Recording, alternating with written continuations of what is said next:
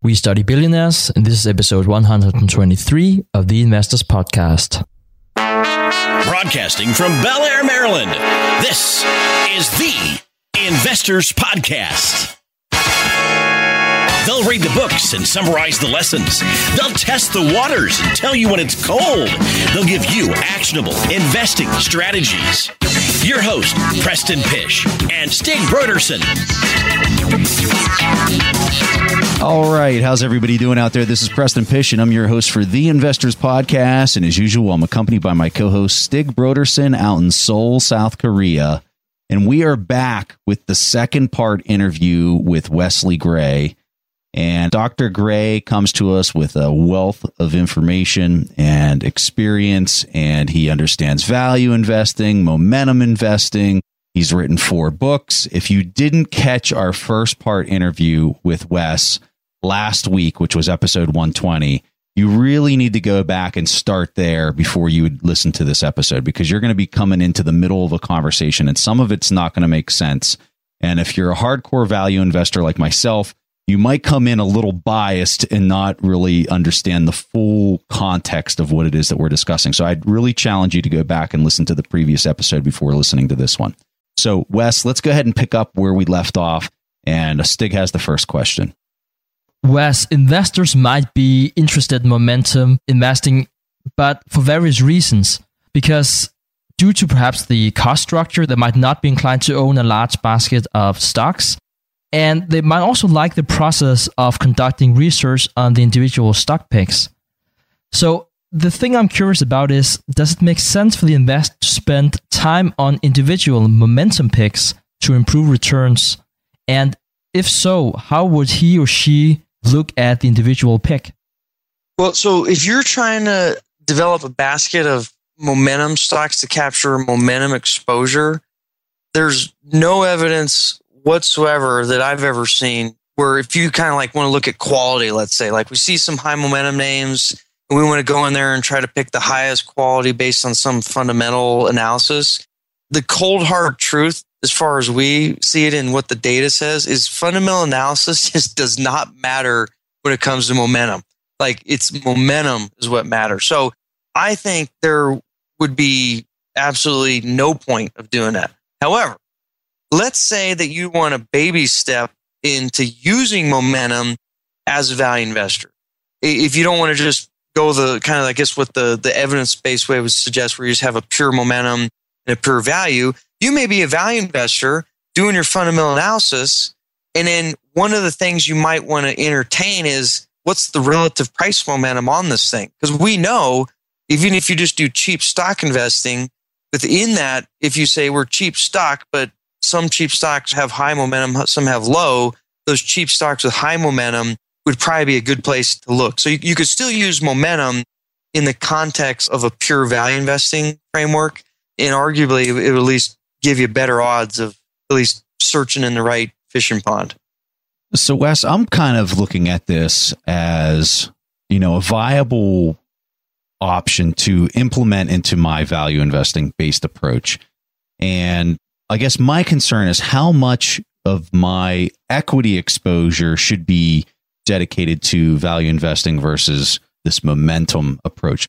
And when I say that, Sure. Some of my portfolio might be fixed income, some of it might be commodity based, some of it might be currency based. So let's just say, like right now, I think that a smaller equity exposure is better based on where the macro perspective is. Mm-hmm. And so let's just say that 40% of my portfolio is equities. How much of that 40% of my overall portfolio would you say would be appropriate to dedicate towards momentum versus just straight value? Well, what I'll do is I'll just tell you what I do with my personal money. Obviously, everyone's got their own circumstance, and you really got to be a believer, because what I'm about to tell you is for the believers that get it and they just want to compound in expectation. So what I do is, the baseline is just 50-50, right? That's the brain dead version of doing it. And that's not a bad approach. However, we believe in kind of like, you want to kind of make sure you're getting the same risk amount from each bucket. And the reality is that $1 invested in value stocks doesn't generate the same amount of risk as $1 invested in momentum stocks. So if you have 50-50, like if you have $100, you put 50 in value, 50 in momentum. From a risk perspective, you're more exposed to momentum, right? Because it's just got more bang for its buck. So what we do is what they call like a risk parity or vol weighting approach. It's just a fancy term, but since you're just trying to balance the exposures, and it nets out typically to 60-40 or sometimes 70-30. So as you mentioned at another show, so that would mean you're going to be overexposed to value. We're typically around like 60% and then around 40% to momentum. Just because momentum, you don't need as much allocation to get the volatility and risk from it. Now, I'm really curious, and I know that this really kind of relates to a specific point in time. So people that are listening to this 3 years from now or, way into the future, this isn't necessarily going to apply. But a lot of the people listening to this right now would be very curious to hear your opinions on asset allocation and positioning based on the current market conditions. Because when we look at the current market, yes, interest rates are super low, which gives, I guess, people cause to believe that a higher price is justifiable. So if you're looking at a PE ratio across the S&P 500, it makes sense that it should be higher because interest rates are so low. But in that same breath, we're seeing CAPE ratios right now in the US that are literally the highest that they've ever been, except for 2000. So when you go across the last 100 years, we're seeing some really high prices in the U.S. equity market. So I'm really curious, what do you think is an appropriate positioning in stocks in, here we are, December 2016? So again, unfortunately, we're just all about evidence. I mean, what's the data-driven decision here?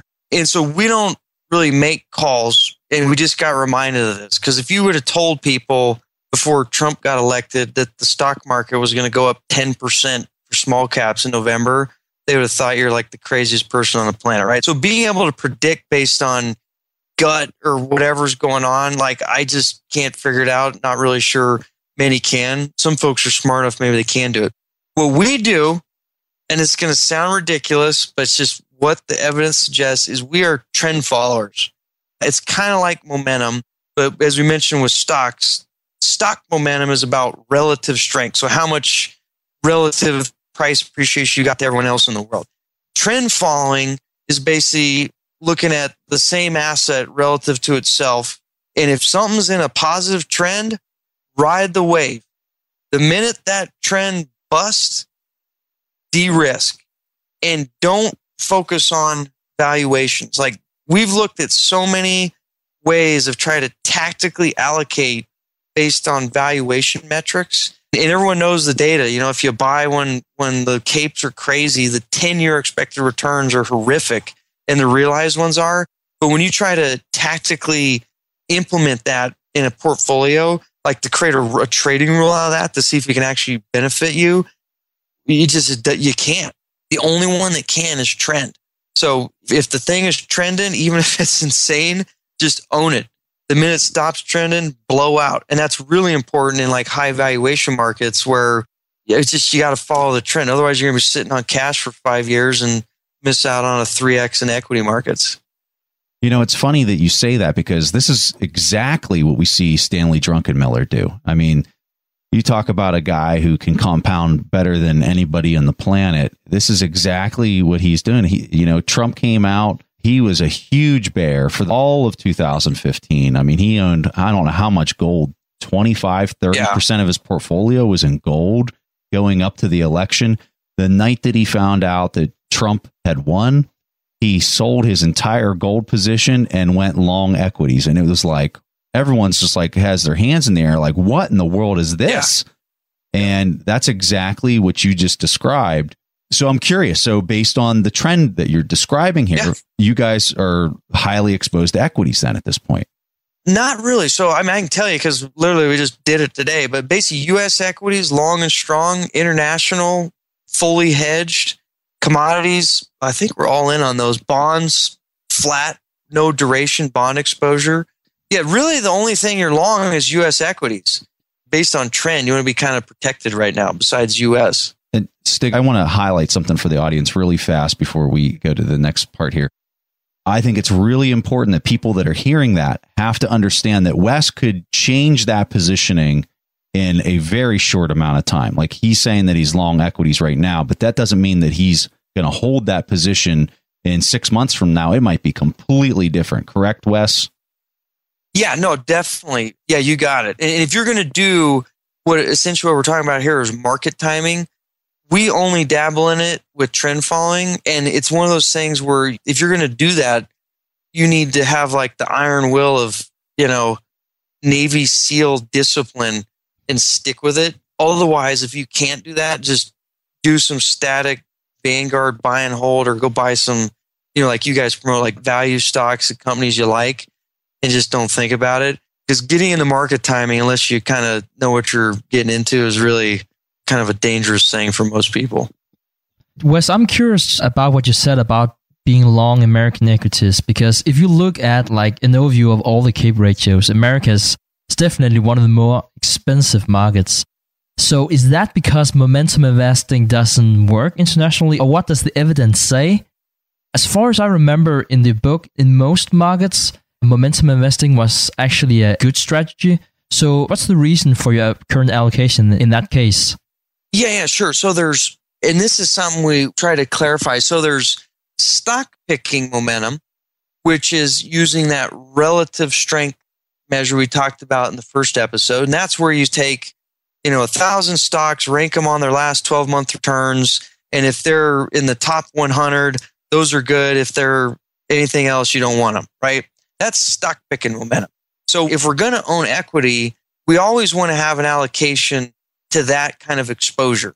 Either you want to own the cheap stocks out there, and you want to own the momentum stocks out there when you want to own equity. So right now, U.S. equity trend is strong. So we're going to own value and momentum securities. International equity stinks. So we're not going to own any equities, no matter if they have the best momentum in the world, because the trend in that broad asset class is just not worth the risk to buy into that kind of the equity risk over in a non-trend market. That's essentially there's two things. There's the stock selection momentum, which is about picking stocks. And then there's the when do I actually want to own equities? And that decision, at least if you're into market timing, and at least evidence-based market timing, it usually revolves around some sort of trend system.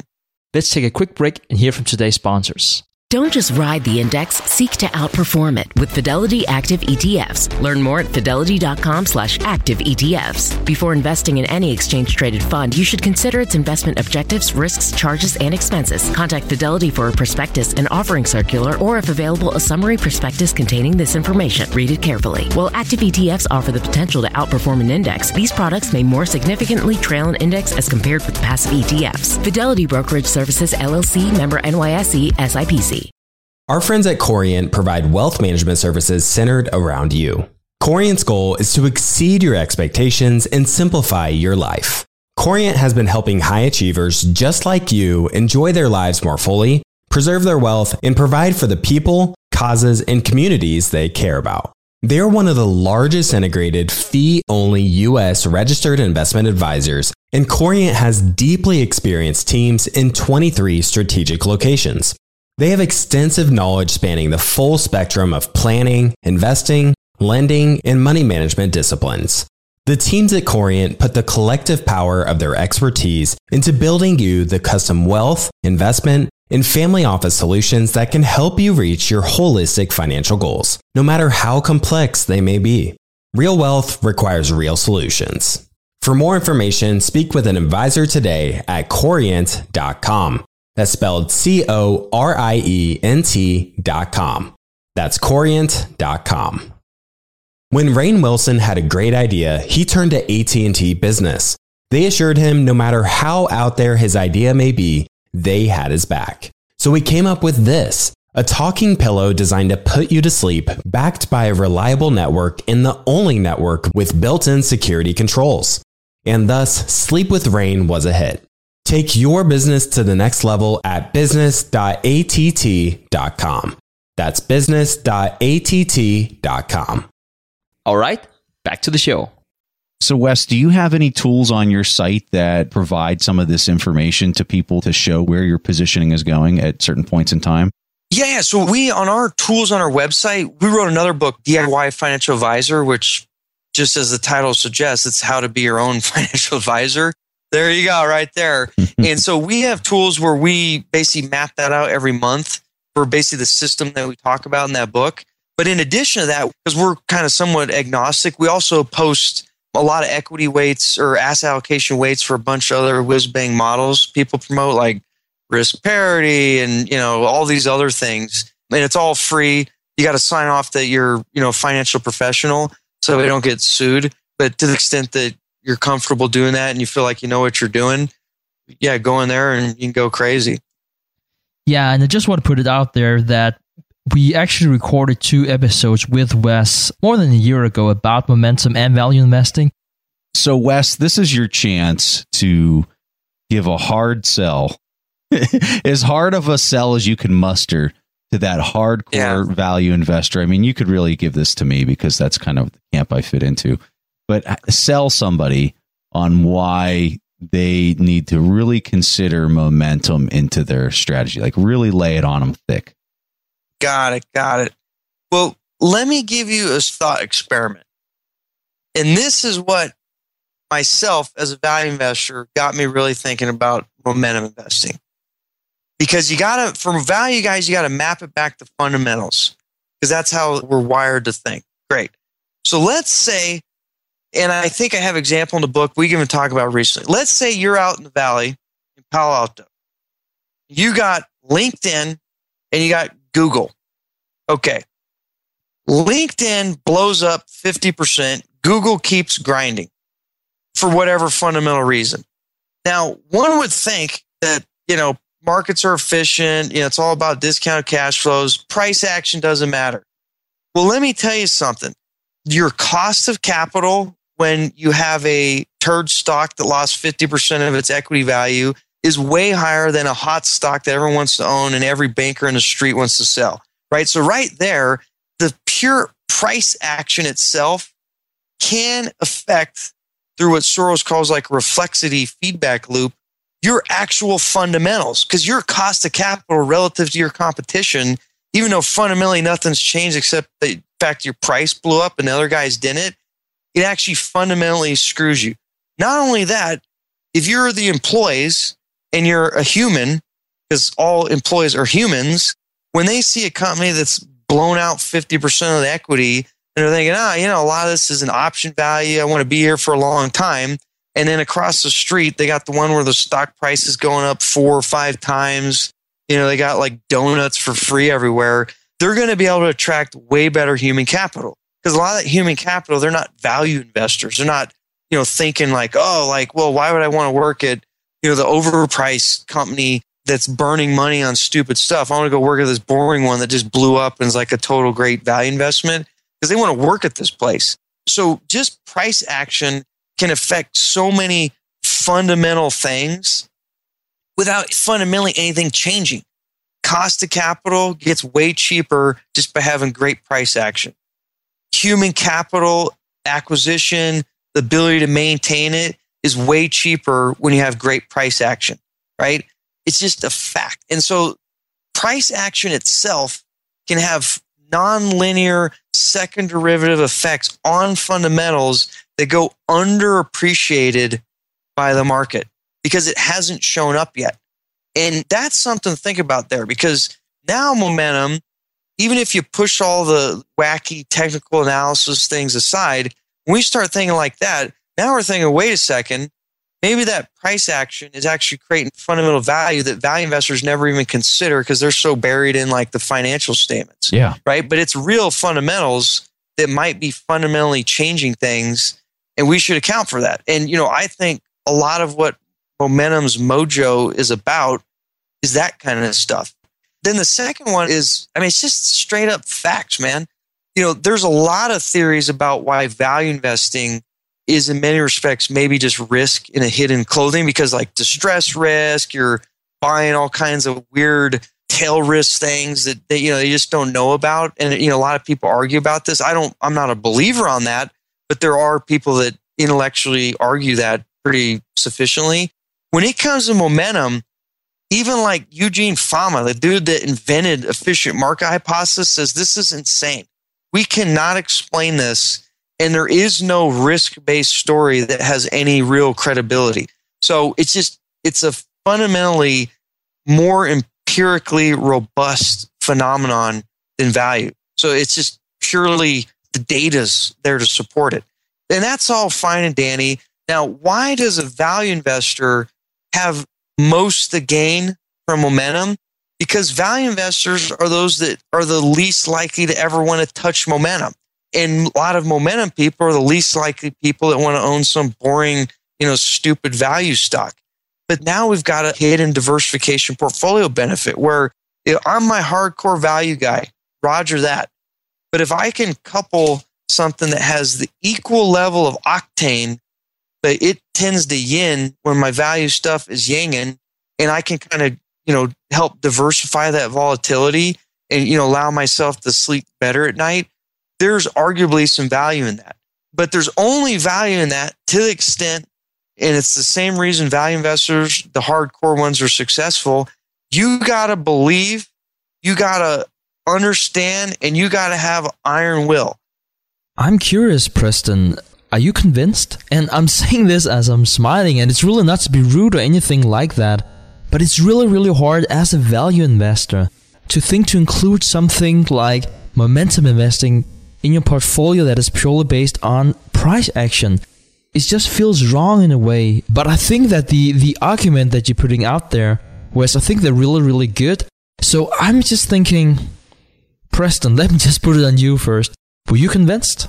To be honest with you, I am convinced a little bit here. The thing that it really gets at, though, is Wes's last point of this isn't something that you can just go out as an individual person and kind of do the analysis on by looking at a couple different companies that have a lot of price action on them, because you're going to have gaping holes in the analysis. I think you really have to have some type of program.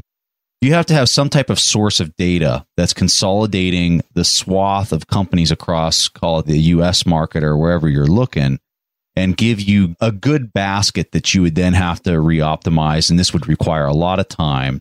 And for, a lot of people out there that maybe only have, call it 10K or 50K to invest, there's no way you're going to go about doing this approach because it's just too time intensive and resource intensive. But if you're a person with a high net worth, I think that this is something that is definitely worth considering if you have a very good execution of rebalancing a portfolio and looking across the entire index of stocks. And the other thing, to give a small pitch on momentum, even if you're just a hardcore value investor and implementing momentum in its purest form is not up to you and you don't want to go buy someone else's stuff or whatever, roger that, all good. It still might be useful as a value investor as kind of like another indicator. I'm buying my cheap stocks, but maybe at the margin, I give a little bit of extra benefit to those that have high momentum versus low momentum. Because we know from evidence-based standpoint, you're basically stacking the deck in your favor at the margin. And that's something that everyone could do with a lot less, brain damage than running a pure quant momentum strategy. All right. So Wes, last week we had you answer a question from our audience, and we want to do the same thing again this week, as long as you're up for it. Sure, of course.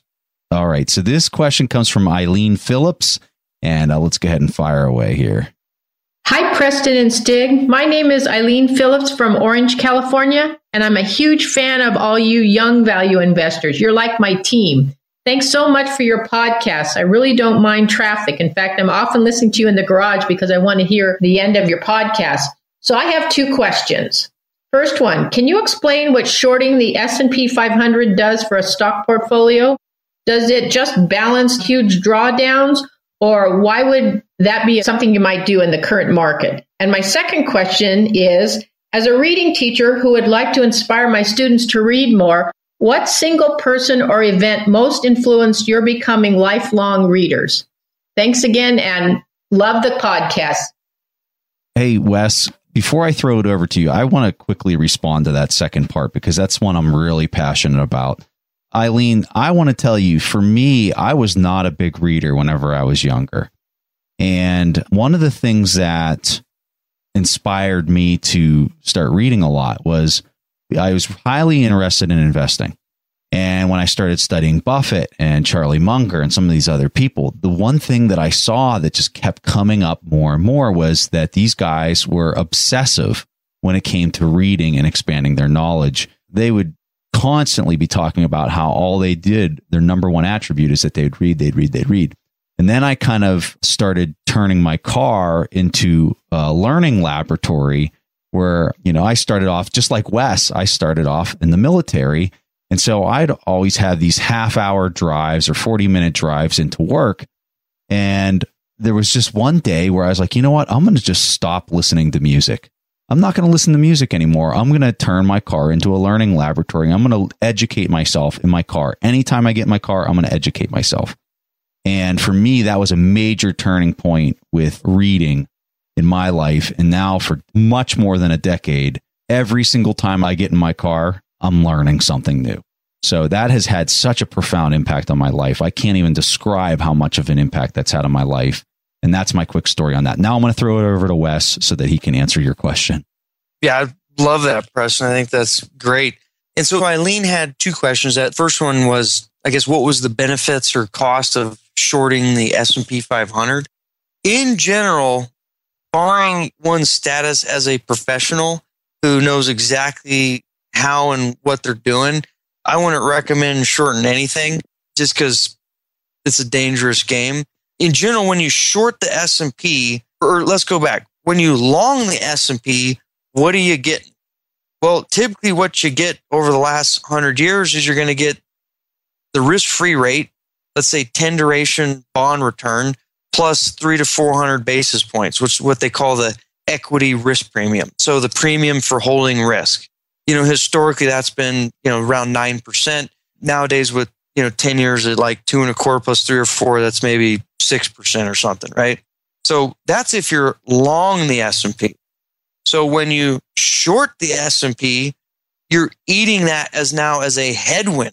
So the benefit of shorting the S&P is obviously if the market blows up, you gain, or if you have other long exposures in the rest of your portfolio and you want to hedge out kind of what they call the market risk or the market beta, you can get rid of that risk. However, it comes at a huge cost. It comes at the fact that now you're essentially paying, the risk-free plus 300 to 400 basis point equity risk premium. And that's now not a tailwind, but a wind in your face. So I would avoid in general, just don't short equity markets.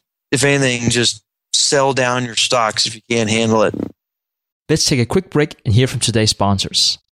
If you're looking for the right franchise concept at the right time, an iFlex Stretch Studio franchise is the business for you. iFlex is the newest franchise concept from the founders of The Joint Chiropractic. With over 200 licenses already awarded to our regional developers, there's never been a better time to own an iFlex franchise in your market. An iFlex Stretch Studio franchise offers its clients the best in professional assisted stretching for one affordable price in one beautiful location. Even the Mayo Clinic says stretching can increase flexibility and improve your joints' range of motion, helping you move more freely. Prime regional developer opportunities and franchise locations are going fast. Don't miss this opportunity to get into this rapidly growing health and wellness business from the founders of The Joint Chiropractic. Find out more today. Call 888-994-3539 or visit iflexpodcast.com. Call right now, 888-994-3539 or visit iflexpodcast.com. Today's show is sponsored by Public.com. That's where you can earn 5.1% APY with a high-yield cash account. While we can't say for certain it's the highest interest rate there is, we can say this. It's a higher rate than Robinhood, a higher rate than SoFi, a higher rate than Ally, a way higher rate than Bank of America and Chase, a higher rate than Citi, Wells Fargo, Discover, and it's a higher rate than American Express too. So if you want to start earning 5.1% APY on your cash, check out Public.com. We can't say it's the highest interest rate, but it's pretty damn up there. This is a paid endorsement for Public Investing.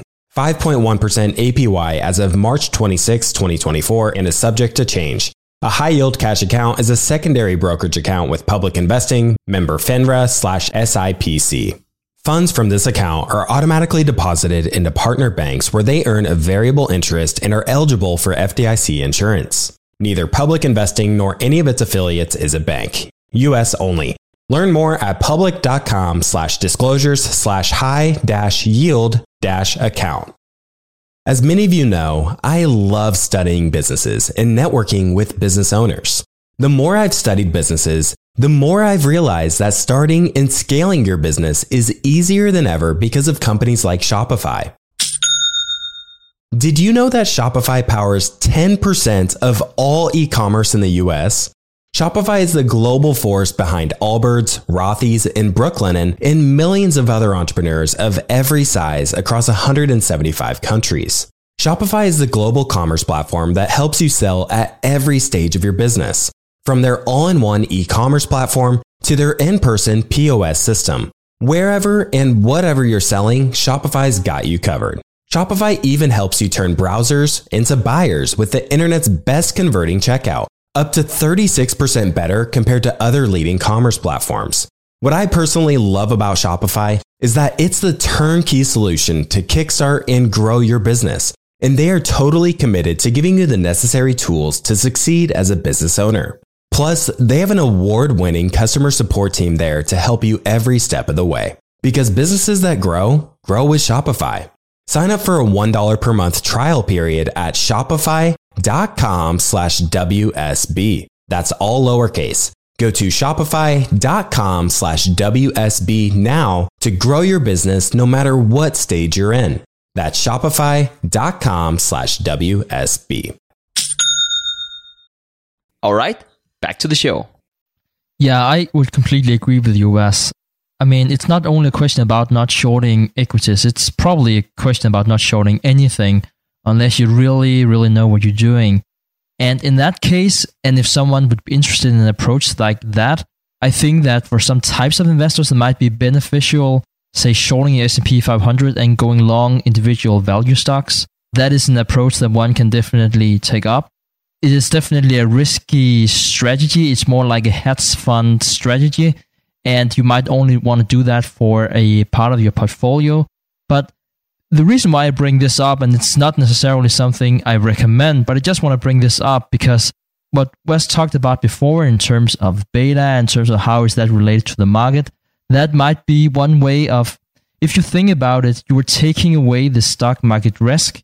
Because if the stock market should drop with, call it 20%, and your pick or across the board of your picks might drop only 10%, you will actually make a gain.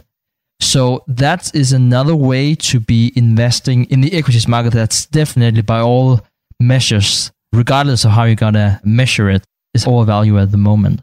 Yeah, and that's actually a great point. And you're just, again, highlighting that if you do it, it's going to require another level of sophistication. We actually have an old article. It's called Creating a Tax-Efficient Hedge Fund. And essentially what you mentioned there, Stig, if you believe in value, but you don't want to deal with the equity risk, a DIY hedge fund is, go buy individual value security names, short out the S&P risk. So now you're basically spread betting between what you think your value stocks are going to do relative to what the S&P is going to do, but you're not like exposed to, if the market blows up 50%, that's going to be painful. Now you're just exposed to how well your stocks do relative to, S&P stocks. So, and you're basically creating your own hedge fund. But to the extent you don't even know what a hedge fund is, or you don't know how a hedge fund works in a portfolio, you definitely shouldn't be creating a DIY hedge fund because it's just, piling bad things on top of more bad things. But it can be a really powerful thing. But in general, it's just, you probably want to avoid it unless you kind of know what you're doing, or you're willing to invest some time and education on it. And to the book question, well, I think Preston did a really great job. And I think for me, like, I've always been a reader, just naturally, just always like to learn stuff.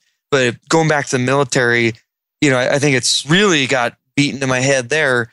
I was a second lieutenant. You don't know anything and you're about to go get shot at. It'd be nice to have some experience. Well, it's hard to get experience getting shot at.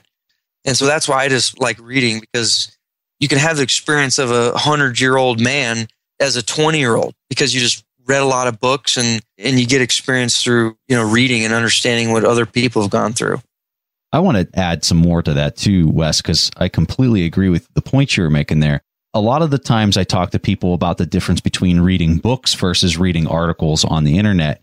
And I am much more opinionated and biased, if you will, to reading books, because I guess I look at it this way. If somebody took the effort, because Wes can definitely attest to this, when you write a book, it is such a major undertaking and such a drag.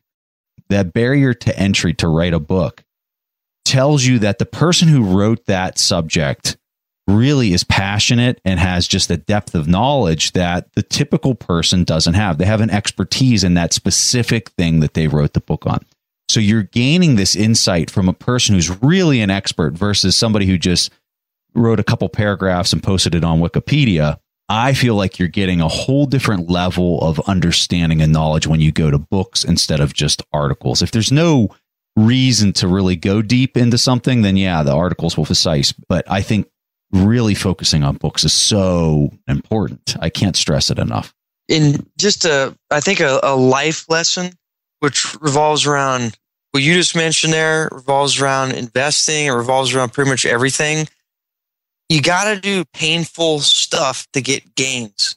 If it's easy and it feels good, like reading some cheeseball article on Facebook, you're not gaining anything, right? So things that have any value typically have to be painful and annoying, because otherwise they wouldn't have any value.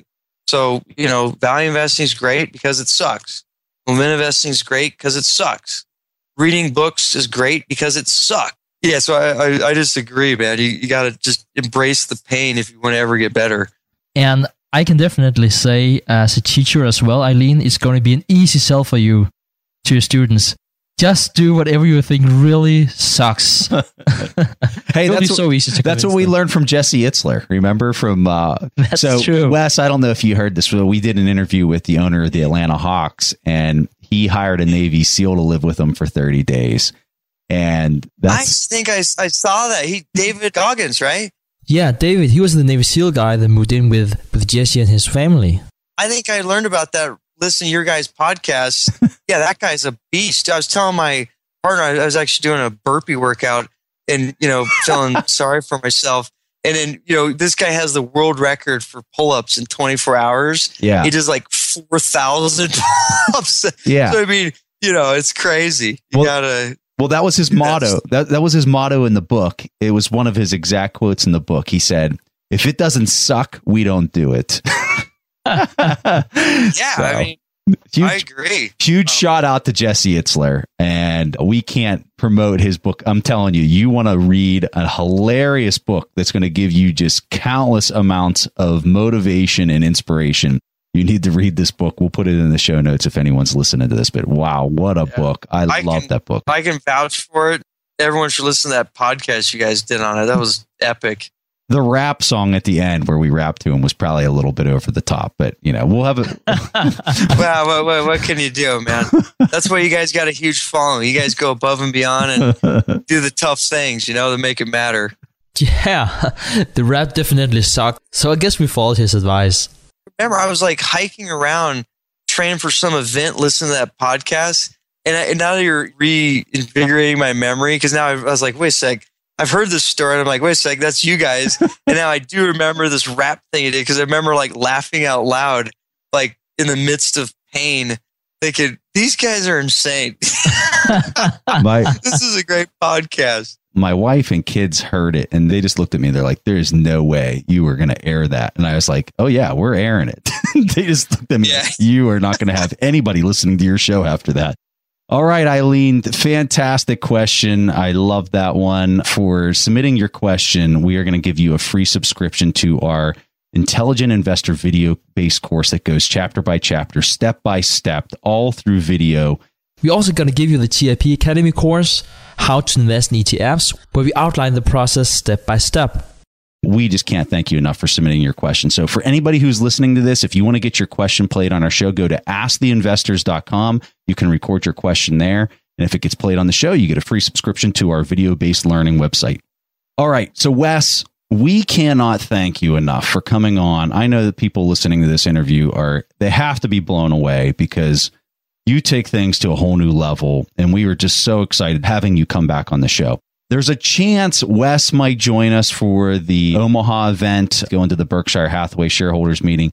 He isn't able to commit to it 100%, but we're hoping we can convince him. So if you follow us on Twitter, Wes is on Twitter. We'll have his Twitter handle into our show notes. Please send him as many messages as possible and bug him and say, you better come to the Berkshire meeting so that we can have some more one-on-one conversations with you and our audience. So Wes, please give our audience a handoff to some of your products. The name of his book is Quantitative Momentum, and he has a bunch of other books out there. But Wes, give people a handoff to some of your sites and where they can find you. Yeah, sure. So as far as books, we got Quantitative Value, which probably be more amiable to a lot of the value investing audience out there. DIY Financial Advisor, which is just like the title says, how to do this stuff yourself. And then Quantitative Momentum is basically the book written for value investors on why momentum is interesting. You can reach us at, like I said, alphaarchitect.com. And we're for profit. We've got ETFs out there that actually do, deep value and deep momentum investing, run managed accounts, and do a lot of other services. But our overriding mission is empower investors for education, which is why I love what you guys do. And if I can make it to that meeting, I'll try to make it out there because I love to meet your audience. And I think you guys are just doing a great thing for investors out there. All right, Wes, thank you so much. And thanks for coming on the show. That was all that we had for this week's episode of The Investors Podcast. We will see each other again next week. Thanks for listening to The Investors Podcast. To listen to more shows or access to the tools discussed on the show, be sure to visit www.theinvestorspodcast.com. Submit your questions or request a guest appearance to The Investors Podcast by going to www.asktheinvestors.com. If your question is answered during the show, you will receive a free autographed copy of the Warren Buffett Accounting Book. This podcast is for entertainment purposes only. This material is copyrighted by the TIP Network and must have written approval before commercial application.